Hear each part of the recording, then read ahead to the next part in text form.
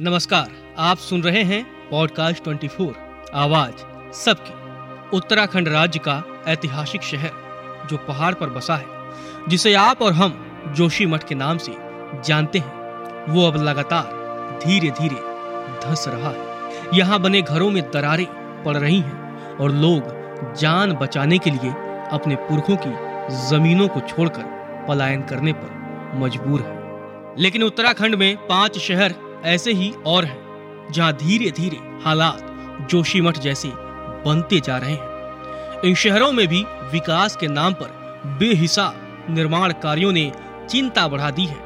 इन शहरों में जोशीमठ से 83 किलोमीटर दूर मौजूद कर्णप्रयाग, 146 किलोमीटर दूर श्रीनगर, 191 किलोमीटर दूर बागेश्वर, 272 किलोमीटर दूर नैनीताल और 286 किलोमीटर दूर उत्तरकाशी शामिल है, जिनमें सबसे खतरनाक हालात इन दिनों नैनीताल में बन रहे हैं। यहाँ के 3 इलाके लैंडस्लाइड के लिहाज से सेंसिटिव जोन में हैं। एक्सपर्ट आशंका जता चुके हैं कि अगर यहाँ कंस्ट्रक्शन का काम किया गया और उससे नैनी झील को नुकसान हुआ तो इसका पानी 43 किलोमीटर दूर हल्द्वानी तक बाढ़ ला सकता है। नेशनल हाईवे 7 पर जोशीमठ से करीब 83 किलोमीटर दूर अलकनंदा नदी की घाटी में नीचे की तरफ बसा है कर्णप्रयाग। घरों की दीवारों में दरारें आने का जो सिलसिला जोशीमठ में चल रहा है, कुछ ऐसे ही हालात कर्णप्रयाग में भी बन रहे हैं। यहाँ करीब 50 घर ऐसे हैं जो दरक चुके हैं, घरों की नींव हिल चुकी है। 50 में से करीब 26-27 घर रहने लायक नहीं बचे हैं। फिर भी लोग इन्हीं टूटे मकानों में रहने को मजबूर हैं। लोगों के मुताबिक साल 2013 में केदारनाथ में आई आपदा के बाद से लगातार कर्णप्रयाग के अलग अलग इलाकों में जमीन धंसने की घटनाएं होती जा रही हैं। स्थानीय लोगों के मुताबिक यहाँ सब्जी मंडी से ऊपर जाने वाला रास्ता भी पूरी तरह टूट गया है। कई जगह बड़ी बड़ी दरारें हैं। यहाँ पैदल चलना खतरे से खाली नहीं है। इसी तरह जोशीमठ से 146 किलोमीटर दूर श्रीनगर के हाइडल मोहल्ला के आशीष विहार और नर्सरी रोड इलाके में करीब 30 घरों में दरारें आ चुकी हैं। झीलों का शहर नैनीताल भी जोशीमठ बनने से पीछे नहीं है। जोशीमठ से 272 किलोमीटर दूर नैनीताल के हनुमान वाटिका में बलिया नाले के पास साल 2009 से ही जमीन धंस रही है। बलिया नाले के पास भूस्खलन काफी पहले से हो रहा है। हर साल बारिश के दौरान करीब 100 परिवारों को अस्थायी तौर पर विस्थापित करना ही पड़ता है।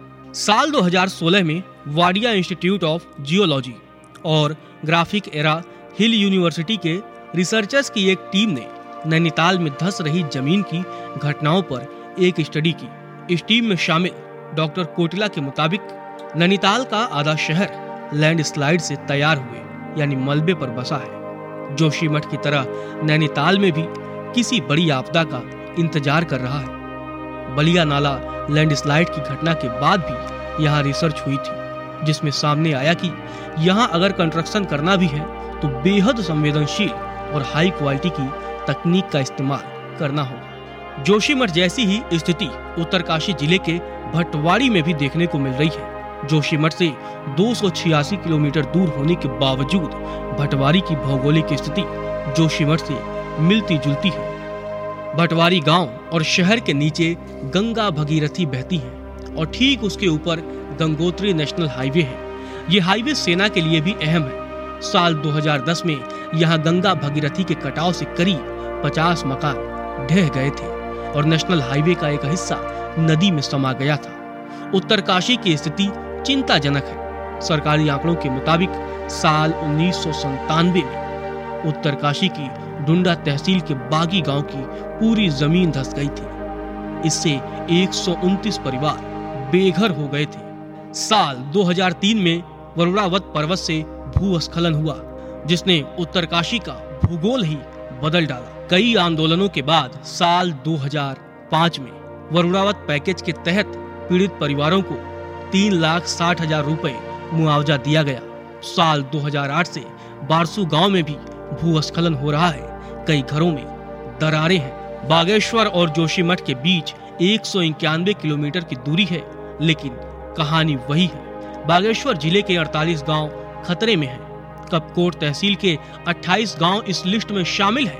हर साल लैंडस्लाइड हो रही है, या तो मकानों में दरारें हैं या फिर वो जमींदोज हो चुके हैं। हालात ये है कि सरकार की ओर से न तो किसी को मुआवजा मिला और न किसी को दूसरा घर।